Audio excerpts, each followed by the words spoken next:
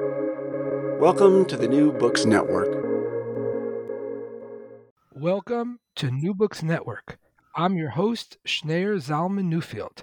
In Karaism, an introduction to the oldest surviving alternative Judaism, published by the Littman Library of Jewish Civilization in 2022, Daniel Lasker presents for the first time a comprehensive overview of the entire story of Karaite Judaism. This book was a National Jewish Book Awards finalist, and the author, Daniel Lasker, is Norbert Blechner Professor of Jewish Values, Emeritus at Ben Gurion University of the Negev, and he is a visiting professor this semester at Yale University. I'm so glad his new book has brought him to our program. Welcome. Thank you very much.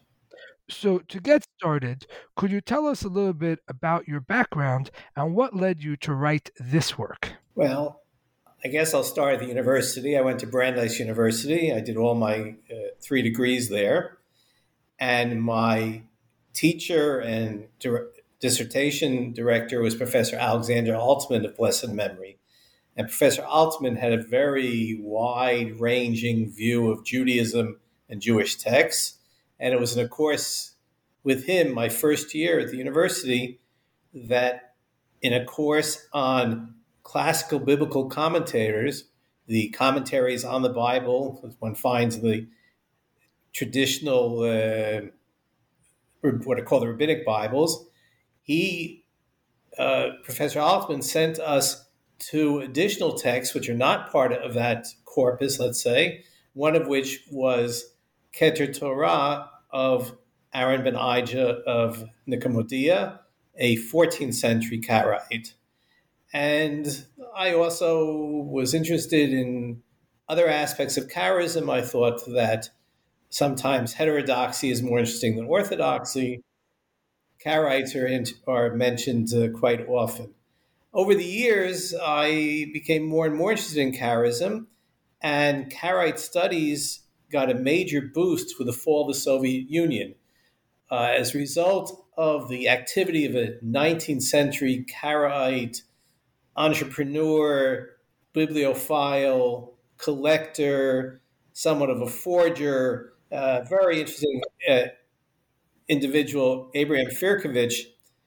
His collections of Karaite works and other Jewish works ended up in the Royal Library, or the National Library now, in St. Petersburg.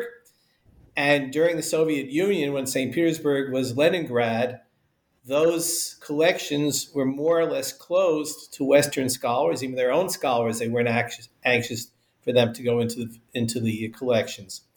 So through the years, Karaite studies have had a major boost. There are more and more people interested in it.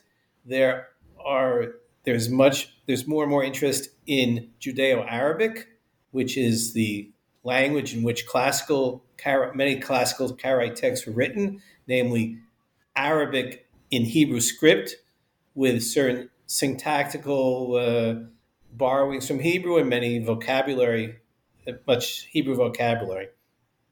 Anyway, so over the years, Karaite studies have become more and more widespread, not to the extent that other areas of Jewish studies, but certainly more than they were when I started over 50 years ago. And I realized that there was no book which is really an introduction to the whole field. When I would tell people that I was interested in Karaism, I wrote about Karaism, the first question they'd ask is, are there still Karaites? To which the answer is yes, there's still Karaite communities, mostly in the land of Israel, the state of Israel, also in the United States and in Eastern Europe. And the other question is, where can I read more about it? And there's really nothing I could suggest. There are no books that covered, from my point of view, everything or almost everything, both history, origins, the intellectual accomplishments, the beliefs of Karaism, what Karaites have contributed to Judaism as a whole. And over the years, I've been thinking of writing such a book. People often ask me if I was writing such a book. But 2.5 years ago, or almost 3 years ago now, the coronavirus hit the world. Many of us were under what was close to house arrest, couldn't travel, couldn't do very much else. I said, okay, now's the time. So I sat down in my study in my house, which has a large Karaite collection, at my computer, and I wrote this book from scratch. There's a lot of pleasure trying to put everything together and putting everything that I had done or learned in over 50 years. And I was very happy that the Lippman Library agreed to publish it because they're a very good publisher, very nice people to work with. And I think the book turned out very nicely and has had some very good reviews in addition to being a finalist for the book prize. Right. Talk about turning a terrible situation, the global COVID pandemic, into something positive. New book about this important topic. That's really great. So you know that, in the book, and you just mentioned that for a long time, Karaite studies have been ignored by historians of Judaism, but why is that? Why have historically scholars of Jewish history not focused on the Karaite community? Well, I think that the many historians of Judaism were more interested in what they considered mainstream or mainline Judaism, normative Judaism. In fact, even to this day, you'll see much discussion of, let's say, normative Judaism in the Second Temple period, whereas there were many different Jewish groups of which the Pharisees survived, but didn't make them the one normative group. But that's sort of the traditional rabbinic historiography. I would add that reading materials is not easy.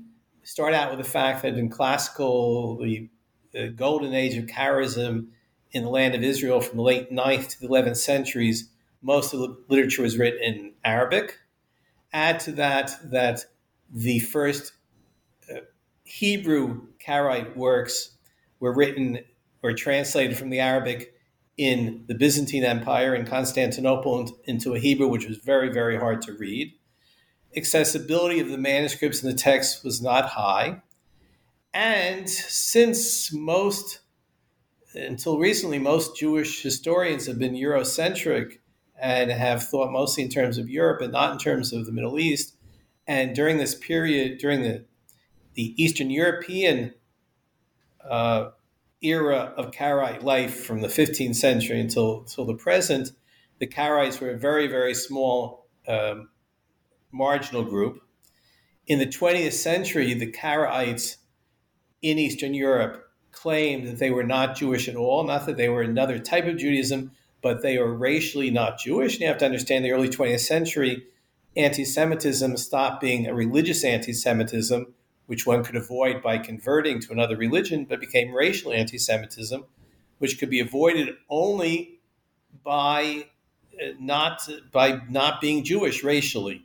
So the Karaites in the early 20th century announced that they were a Turkish or Turkic tribal group from Central Asia. They had nothing to do with Judaism. So if you see that many of the Karaites of the world were denying their Jewish identity, and the Karaites in Islamic countries, like especially Egypt, even though they are very closely attached to the Jewish community, but the Egyptian community was not something which most Jewish historians looked at. And the Judeo-Arabic period of Jewish history was one which required special linguistic skills, and not many Karaite books had been published, and when they were published, they were in editions which weren't very good. It was certainly a lot easier for people who were interested in Jewish studies and Jewish history and Jewish literature, Jewish culture, to look at those topics which were discussed more and which had more accessible sources. So I think that's all part of it. I'm hoping that as a result of the now accessibility of the former Soviet Union, and recently there was a Karaite anthology in Hebrew of works from the Karaite Golden Age, which was published in Israel. And I hope my book, I think this will give a little bit of impetus for interest in Karaism. That instead, I still get the question: are Karaites Jews or Karaites, or they'll talk about Karaites and Jews rather than Rabbinite Jews and Karaite Jews. I even got a question the other day: the relationship between Karaites and Gypsies. I couldn't understand. Didn't understand what that was about.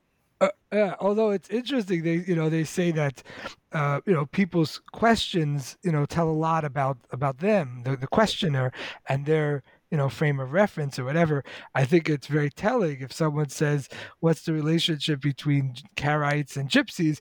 It seems to indicate that in the questioner's mind, Karaites are people that are somehow on the margins of Western society, Western civilization, like Gypsies or Roma people, and somehow mercurial and maybe exotic in some way, but not sort of central to Western civilization.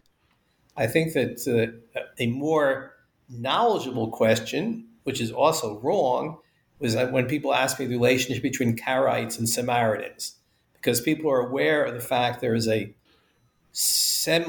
quasi-Jewish group called Samaritans, people who use rely on the first 5 books of Moses and the book of Joshua, not the rest of the Bible.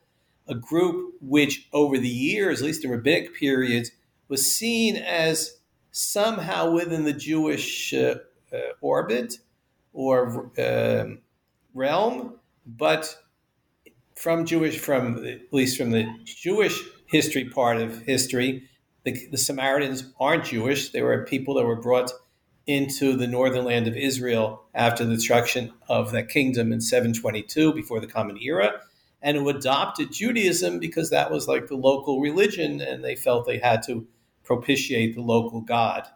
So the Samaritans are a much different story than the Karaites. The Karaites developed from the Jewish people, totally inside the Jewish people. They claim to have roots that go way back into Jewish history, but identifiably as a separate group, we can put them in the 9th century. They accept the whole Bible, exactly the same Bible as Rabbinite Jews accept. That's the Masoretic text developed in the 8th, 9th, 10th centuries in Tiberias, in the land of Israel. And in fact, there's some people who think that the Masoretes, the people who standardized the text of the Bible, were themselves Karaites because they were experts in Mikra, namely Scripture. And Karaites, it's usually thought that Karaites means people who are experts in Scripture, from the word Mikra. All right. So speaking of which, could you say a little bit more about when Karaism actually developed? Well, in the 8th century, there was a fellow who apparently separated himself from Rabbinic Judaism. He was in Iraq, which was the center of Rabbinic Judaism, the center of the yeshivot, the academies. And his name was Anan ben David, who came up with a different interpretation of the Bible and whose followers were known as Ananites.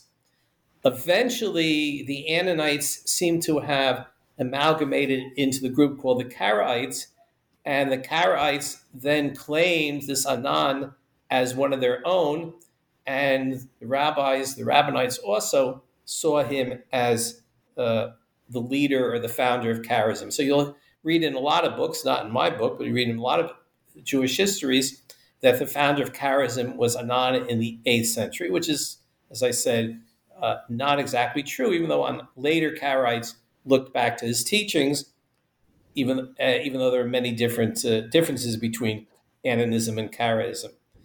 Our first people who used the term Karaite, Karayin in Arabic, or Balei Mikra, experts in Scripture, were in the 9th century, and it seems that the center of Karaism and the development was in Persia, today's Iran. This may have to do with the fact that these were communities which were far away, in those terms, those days, from the Iraqi Babylonian center in Baghdad. And it's also possible that they were just use a reinvigorating their own older traditions.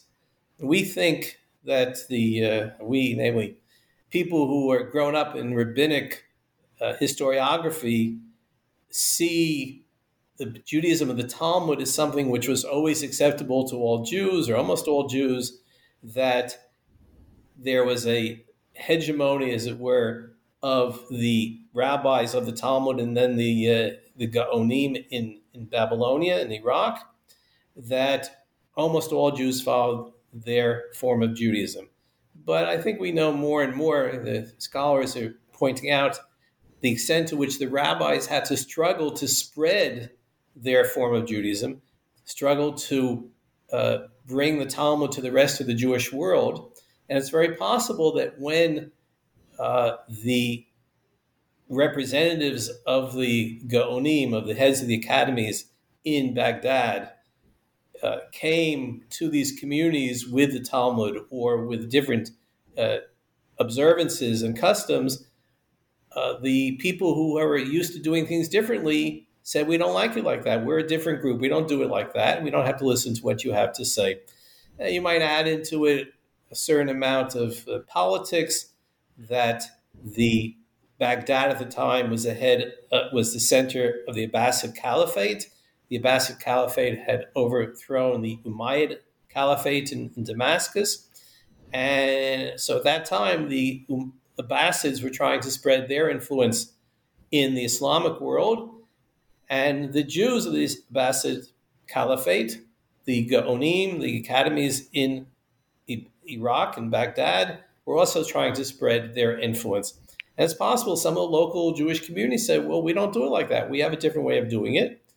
And we have evidence of other non-rabbinic groups from the same period or somewhat earlier period.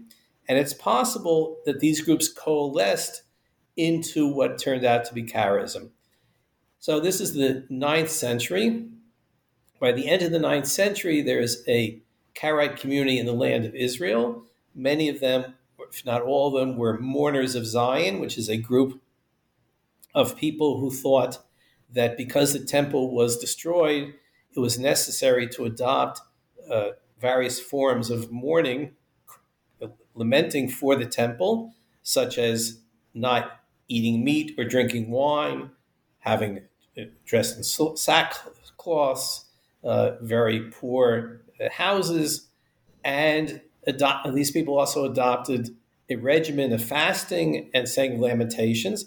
And the whole purpose was to, in a sense, I won't say force God's hand, but they thought that this was the way for God to encourage God, if it were, to send the Messiah. And many of Karaites were mourners of Zion. There might have been mourners of Zion who weren't Karaites, who were Rabbinites, but the dominant group were these Karaites. So this began in the end of the 9th century and was especially strong in the 10th century. And it's during this period that one of the Gaonim, I mentioned Gaonim are the heads of the academies, named Saadia Gaon, the most prominent one, polemicized at length against Karaites and other non-rabbinic groups. And it's very possible that as a result of his polemics against them, they were united.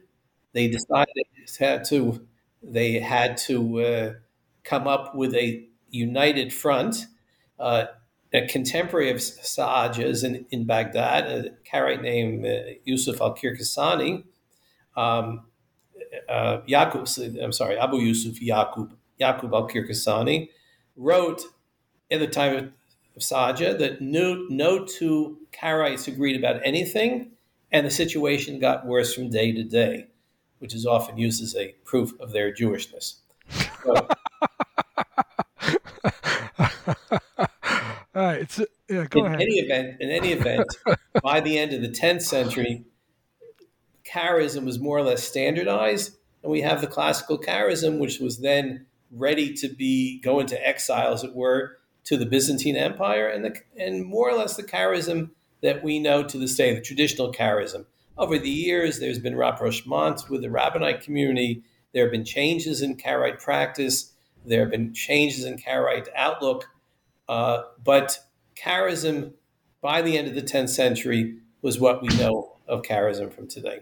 Right. And just a point of clarification, when you say rabbinism, you're referring to what we think of as the dominant stream within Judaism from after the Second Temple in Jerusalem.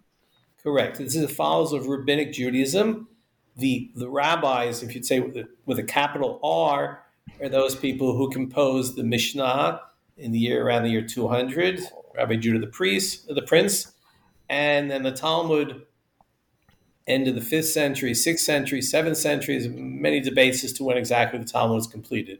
As I said, you said that this was the dominant Judaism. That's the way they presented it, and the non-rabbinic group over the years seemed to have disappeared, and therefore there wasn't anybody to contest this. Even the Karaites, who claim, as I said, antiquity, and said that they go back to Sinai, and there's a separate group. You can see them in the Second Temple when Rabbinic Judaism was invented. Even they agree that they were always a minority ever since from their point of view, the founding of Rabbinic Judaism. They have been a small minority. They have an explanation. I won't go into it. You can read in the book. But the dominant part of Judaism to this day is Rabbinic Judaism. And the followers of that, in the context of Kharism, are called Rabbinites or Rabbinism. And when I say that to this day Rabbinic Judaism is dominant, there are people who would say, oh, but most Jews today are secular, most Jews today are Reform or conservative or don't have any affiliation. And the answer is no, even the most secular Jews, if they do something Jewish, they do it in the rabbinic or rabbinite mode, so that almost all Jews have a Passover Seder. The Passover Seder they do, no matter what language and how much they cut things out, is done according to the rabbinic way of doing things. One of the most popular rituals observed by Jews, both in Israel and in America, is Hanukkah, lighting the Hanukkah candles. Well, the Karaites say Hanukkah is not a biblical holiday, and therefore it's not a holiday, and therefore it's not to be observed. I'm sure there are many Karaites who themselves do observe Hanukkah in some way because it's a Jewish holiday, especially in Israel, it's a national holiday. It's not necessarily a religious holiday. But as I said, even the most secular Jews, when they do anything that has to do with Judaism, they do it according to the rabbinic mode. So that, for instance, the rabbinic calendar, the holidays are in the days, they'll celebrate the holidays on the days the rabbinic calendar says to observe them.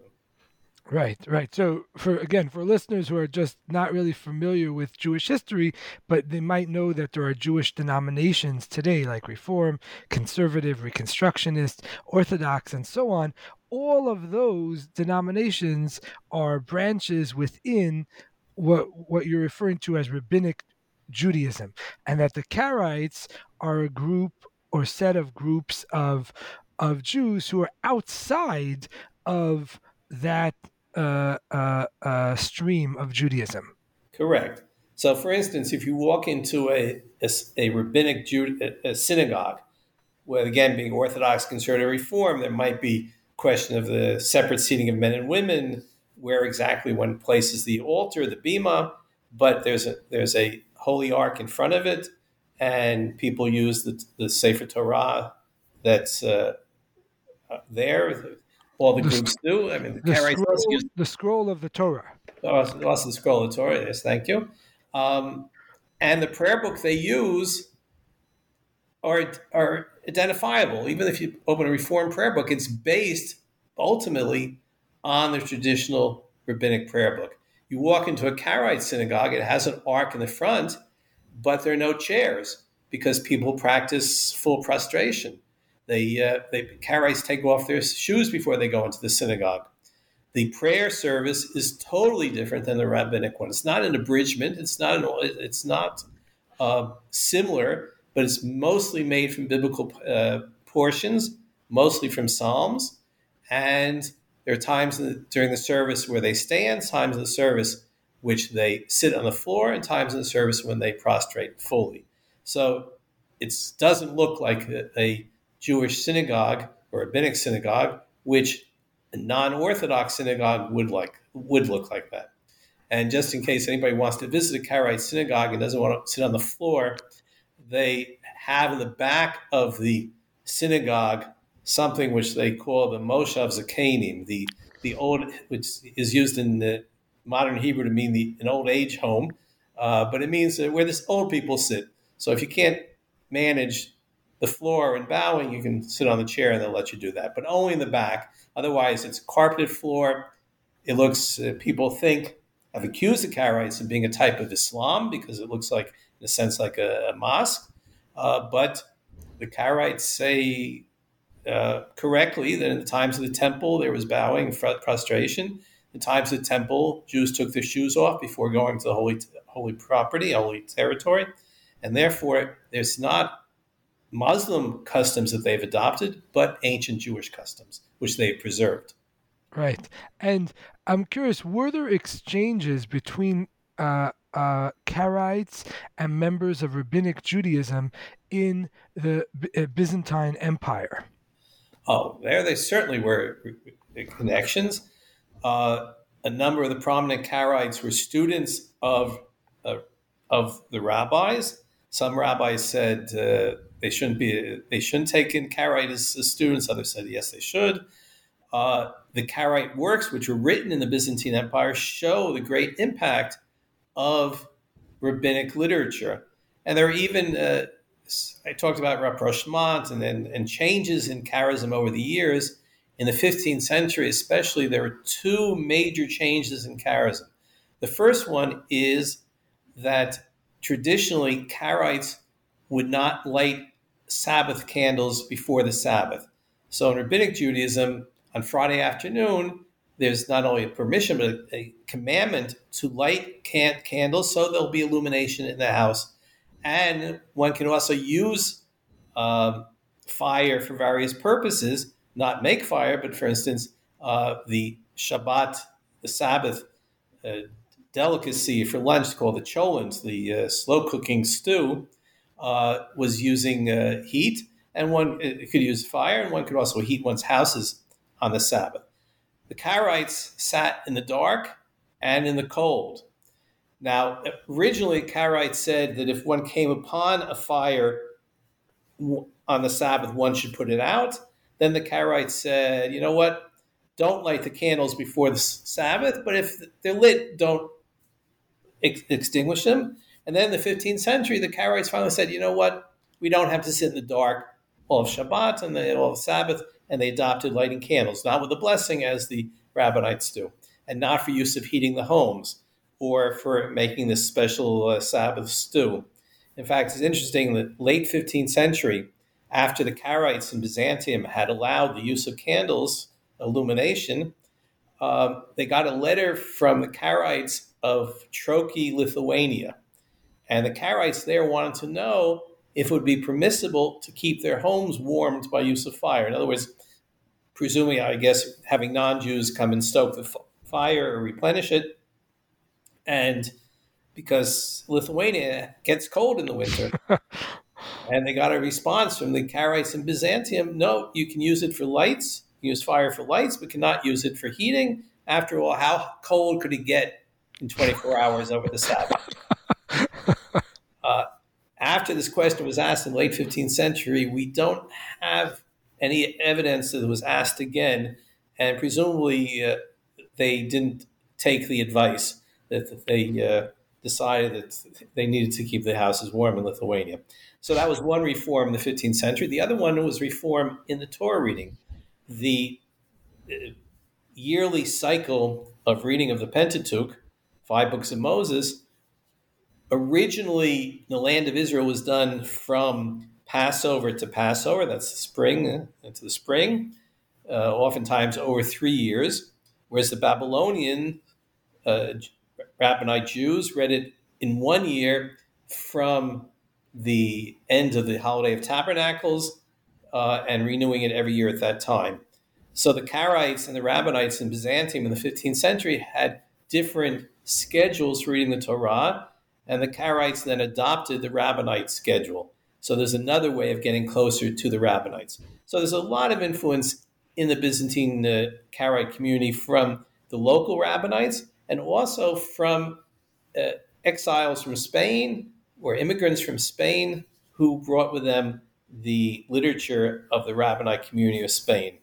On the other hand, I should add that there were many Rabbinite Jews who were influenced by Karaites from one way or another.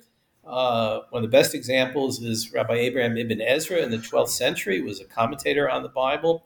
His commentaries are full of Karaite material. Sometimes he adopts Karaite interpretations without giving them credit. Oftentimes he disagrees with them and says specifically disagreeing with their view, but he's certainly he's engaged with the Karaites, he's in conversation with the Karaites, and it's from his commentaries that we know a lot more about Karaite interpretations. In fact, in the 12th century, almost every prominent Rabbinite Jew in the Iberian Peninsula, Andalusia, what we call now Spain, polemicized in one way or another against the Karaites. So we see how important they were for the rest of the Jewish community. Right. And did Karaites engage with rabbinic texts, such as those of Rashi, the medieval commentator, and the famous physician and rabbi Maimonides? Yes, certainly the Karaites were well aware of this literature. Now, up until the 12th century, most Karaite use of rabbinic literature was for purposes of polemics. They pointed out both legal decisions in the Talmud with which they disagreed and thought were ridiculous, and they also quoted often the Midrash, the homiletical sections of the Talmud and rabbinic literature, and pointed out many times how ridiculous they thought these were. It's interesting because many of the same passages which the Karaites attacked in rabbinic literature, Christians also attacked. In Western Europe, we have in the Disputation of Paris in 1240 and other works which criticize the rabbis or Jews in general, for saying ridiculous things. Many of the same passages in the Midrash were quoted in Christian sources and in Karaite sources. We don't know if there's really a relationship, but it's an interesting parallel. So the Karaites would use that literature for attack, and it showed their great erudition in Karaite in rabbinic literature, and oftentimes they preserved versions of the rabbinic texts which have subsequently been lost to the rabbinic world. So it's very important to study Karaite texts in order to reconstruct sometimes rabbinic literature. So that was on one hand of it. But in the 12th century, there was a Byzantine Karaite named Nisi ben Noach, who actually said it's a commandment, it's an obligation to study rabbinic texts. And he apparently also said that most of the rabbinic texts are the works of our forefathers.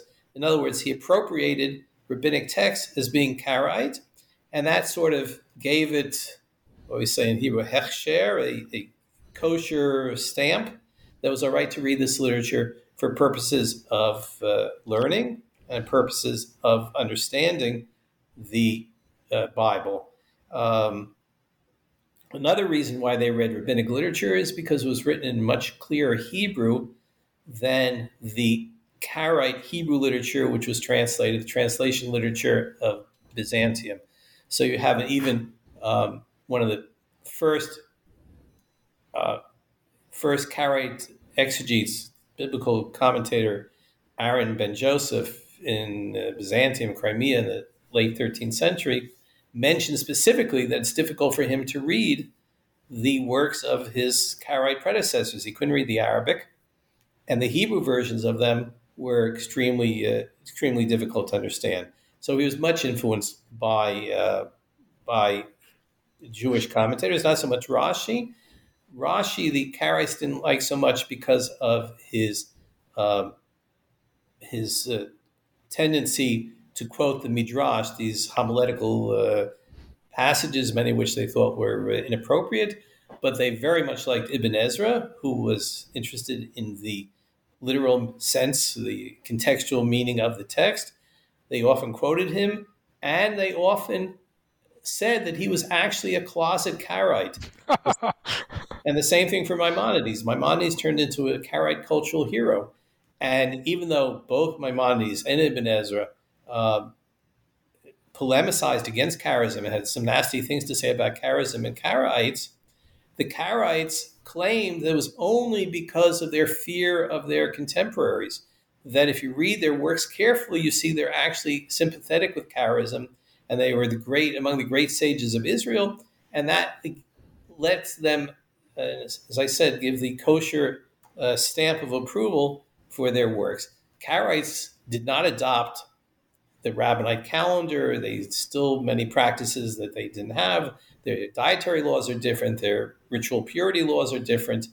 But in outlook, they became very much part of the mainstream Jewish cultural milieu. Let me put it that way. Of course, by the time the Karaites had become so close to the Rabbinites were not very interested in the Karaites. They didn't see them as much of a threat. There weren't that many people in terms of numbers. The Eastern European Jewish community, for instance, on the eve of World War II, when there were 12, 15 million Jews in Eastern Europe,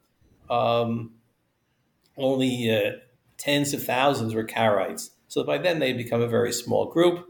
And as I said, they by then had claimed they weren't part of the Jewish people, and that saved most of them from being murdered by the Nazis. Right. And so is it true that the Karaites are biblical literalists, as they are often portrayed by rabbinic Jews? No, they're not. No one can be a biblical literalist. Even those people, even fundamentalist Christians, and any of those who say we take the Bible literally, what it means, it's impossible to take the Bible literally. First of all, there are contradictions in the parts of the Bible. Second of all, the Bible does have, let's say, descriptions of God, which most Jews, and I assume most Christians, would not accept as physical, as being literal physical descriptions of God. And in terms of observing the commandments, the Karaites claim that their interpretations are closer to the original intent, and they don't contradict them. So, for instance, a major issue between Karaites and Rabbinites is when the holiday of Pentecost, Shavuot, should be observed. The book of Leviticus says that one should count between Passover and the Festival of Weeks, Pentecost, should count 50 days, starting from the morrow of the Sabbath, Mocharat HaShabbat. Well, one could say, okay, the literal meaning is that one counts on a Sunday, begins counting on a Sunday. And certain Second Temple Jewish groups counted the 50 days from Passover to Shavuot from Sunday to Sunday, and Shavuot was always on Sunday. But Rabbinic Judaism says the morrow of the Sabbath doesn't mean the Saturday Sabbath, but it means the holy day. And one starts counting from the second day of Passover, from the end of the first day of Passover. And even if you say it is the morrow of the Sabbath, the day after the Sabbath, then the question is, which Sabbath are we counting? The Sabbath in the middle of Passover, after Passover? So the Karaites themselves had to interpret what Sabbath it is, because it isn't said explicitly in the Bible. Or take other prohibitions or customs. The Torah says that a marriage between an aunt and a nephew, I'd say sexual relations between an aunt and a nephew, is forbidden. But since it doesn't say anything about it, an uncle and a niece, Rabbinic Judaism says that's allowed. Karaites say that one can learn from analogy. If an aunt is not allowed to have relations with a nephew, then certainly an uncle is not allowed to have relations with a niece. This is also a view of certain Second Temple groups, but not the Rabbinites. Or you have a thing called Levirate marriage, which is when a man dies without children, and there's a brother. According to the Bible, the brother is supposed to marry the widow, and have the children. At least the first child would be, in a sense, the deceased brothers. There is a way of releasing the brother-in-law from this obligation, and today that's the standard policy. But the Karaites, Karaites said, when it says in the Book of Deuteronomy, when brothers dwell together, they can't be actual brothers because the Book of Leviticus forbids a brother from having relations with his brother's wife. And therefore, they say brother there means a relative. It can't even be too close a relative because they have very strict incest laws. So here's an example where, in a sense, the rabbis interpret it literally, two brothers, and the Karaites say no, it's relatives. Or we have in Deuteronomy, or also in Exodus, the commandment to bind something upon one's arms and put it between one's eyes, which the rabbis interpret to be tefillin phylacteries, or it says to put it on the doorposts of the house, which the rabbis interpret to be the mezuzah, the little box, the biblical passages that people, rabbinic Jews, put on the doorposts of their house. Karaites say, no, this is meant to, when you bind it upon your heart, bind it on your arm, it means to remember it. It doesn't mean necessarily to take leather straps and biblical passages and physically bind them. So Karaism is not a literal interpretation of the Bible, but they do claim that their interpretations are closer to the original intent. They also have much more flexibility, or at least had theoretically flexibility of individual interpretation of the Bible. So there's no authority as such, even though they talk about the burden of inheritance, namely those practices which became acceptable to all the Karaites, and that is, I don't know if it's obligatory, but that's how they observe the Torah. Right. And speaking of biblical injunctions, one of the very famous culinary restrictions on Jews is the prohibition against mixing milk and meat. How do Karaites understand this prohibition? Okay, so the prohibition comes from a verse which is repeated twice in Exodus and once in Deuteronomy, which says you should not cook a goat in its mother's milk. You should not see the goat in its mother's milk. Now, we don't know the reason for this. Maimonides offers the possibility that it was an idolatrous practice to take a lamb and take the lamb's mother's milk and cook them together. But whatever the purpose, the reason for it, the rabbis understood this to mean that one should not have milk and meat together. That one's not allowed to eat them together, one's not allowed to cook them together, one is not even allowed to have any benefit from meat and milk together. And this prohibition became so strong that it included also fowl, which is somewhat ironic because chickens and ducks and then all kinds of birds don't have milk. They don't feed their young people, their offspring milk. And yet chicken was recognized as part of being meat in that sense and forbidden to eat with milk. Now, Anan ben David, who I mentioned before, his view of it, that had nothing to do with the actual goat, an actual mother, or lamb and a mother, but had to do with something with the fruits and the first fruit offerings. But most Karaites take it to mean that one should not cook a goat or lamb in its mother's milk. And to make sure that that would not happen, they say you shouldn't have the same meal, milk and meat from the same species. So if you had beef at a meal, you shouldn't eat cow milk. But if you have mutton in a meal, or certainly chicken, there's no problem eating with milk from a different species. So therefore, you could have a cheeseburger, which is a big no-no in Rabbinic Judaism, by just having different species. Of course, nowadays, Rabbinic Jews make cheeseburgers by using false meat and false milk. So they don't have either one problem. But real meat and real milk would be forbidden. So Karaites do not have two different sets of dishes. Karaites do not have the general prohibition of milk and meat. And there are other issues in the dietary laws, the way they slaughter the animals, the parts of the animals which are acceptable, which basically means that Karaites should not be eating rabbinic uh, kosher food, or at least kosher meat, and rabbinic Jews should not be eating Karaite kosher food. I see. Um, Speaking of biblical interpretations, how do rabbinic Jews and Karaites differ in their approach to the issue of purity and impurity as described in the Bible? Okay, the Bible has lots of ways in which one can become impure. Contact with the dead, many bodily emissions, certain non kosher, I'd say impure animals, contact with impure animals. Now, these prohibitions, at least according to Maimonides, were basically a way of making the temple a very holy place. So that in daily life, if one became impure because of contact with a I don't know, a dead insect, it wouldn't make much of a difference in one's life.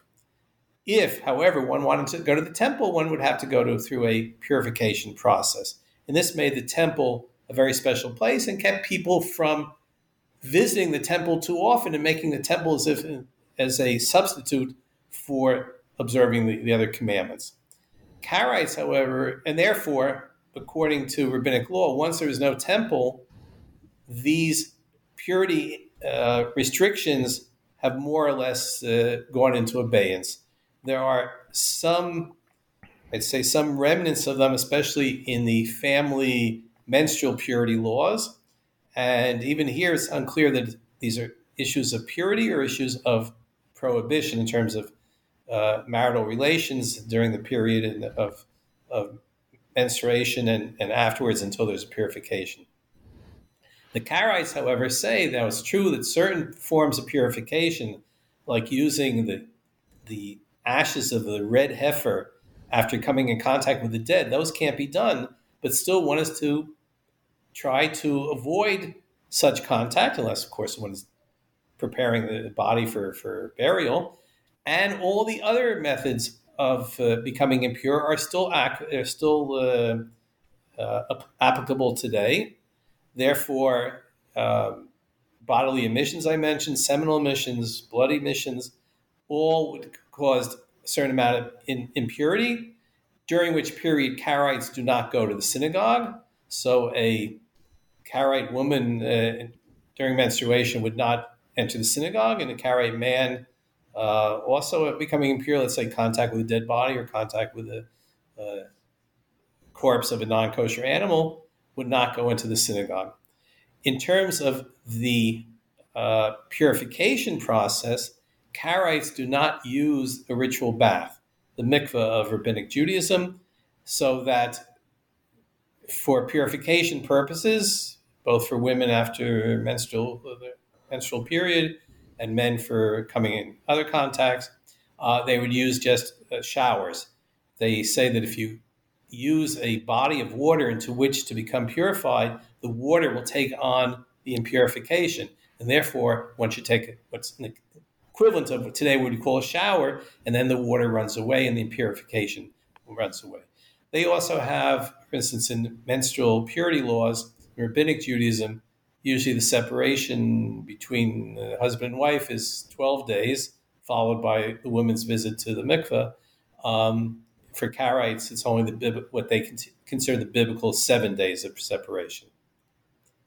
Right, and so it's clear that the rabbinic Jews and Karaites have a lot of differences in terms of their rituals and the practices that they observe. Are there distinct differences between rabbinic Jews and Karaites in terms of their principles of faith? Okay, so let me just go back to these differences of observance. You would think that that'd be enough for them not to marry each other. Over the years, there was intermarriage, maybe not great numbers, but there were intermarriage, and we have from the Middle Ages marriage contracts between a Karaite and a Rabbinite in which they sort of a prenuptial agreement as to what things they would observe, whose dietary laws, whose menstrual laws, etc., so that when is the marriage, they know what to do. In terms of beliefs, Karaite theology and Rabbinite theology are very, very similar. the main differences in terms of the acceptance of the oral Torah, the rabbinic literature. Maimonides has 13 principles of Jewish law, of which the Karaites could buy into and agree with 12 and a half of them. The only half they don't agree with is the question of whether or not there was a second Torah, an oral Torah, given to Moses on Sinai. The Karaites themselves generally had lists of 10 principles of Judaism, more or less very similar to the rabbinic lists. One big exception was the Karaites made the studying of Hebrew an obligatory principle of Judaism, namely that Judaism requires that one learns Hebrew, and that's for the purpose for being able to read the Bible in its original language. And if I mentioned there's a certain amount of freedom of interpretation, at least traditionally, if one wants to understand the Bible in order to understand how to act as a proper Jew, then one has to know the language in which the Bible is written and not rely on translations. So in terms of the principles, though, that's the only major differences. Right. Well, we're almost at the end of our time. I do want to ask you one final question, and I realize there's some speculation involved in this question, but looking to the future, what do you see as the prospects for Karaism's survival? Okay. Some of the Karaites that I know asked me that question as well, and my general feeling is that a group which has lasted under minority circumstances and under the adversity for 1,200 years, one should not count out very easily. Now, the Karaites are aware of their problems, their demographic problems, and also their problems of following Karaite procedures rather than the majority Rabbinite. So they've taken a number. There's a lot of educational activity among them. They are not encouraging intermarriage as such, but if there is intermarriage, would like the non-Karaite member of the couple to adopt Karaite practices. There, in the last 20 years or so, they have started taking non-Jewish converts, and it would appear that many of these non-Jewish converts to Karaite Judaism are former evangelical Christians who are used to taking the Bible literally, but have come to the conclusion that the New Testament is not part of the divine revelation. It's not so easy for them to accept rabbinic Judaism because they have no knowledge of the Talmud, but they know the Bible very well. Many of them live in areas where there are no active Jewish communities. So they have found Karaism, and a number of Karaite leaders today are former non-Jews. Some of them are former Rabbinite Jews who have adopted Karaism. So even though it doesn't look so great in terms of the numbers and the loyalty, the American community, the American Karaite community is very, very much influenced by rabbinic Judaism and try to be part of the normal or normative or majority Jewish community in America.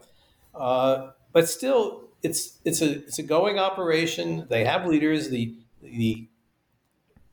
I have a student who was for a time, and he's now, I won't say retired, but taking a break. He was the Karaite chief rabbi or chacham in Israel.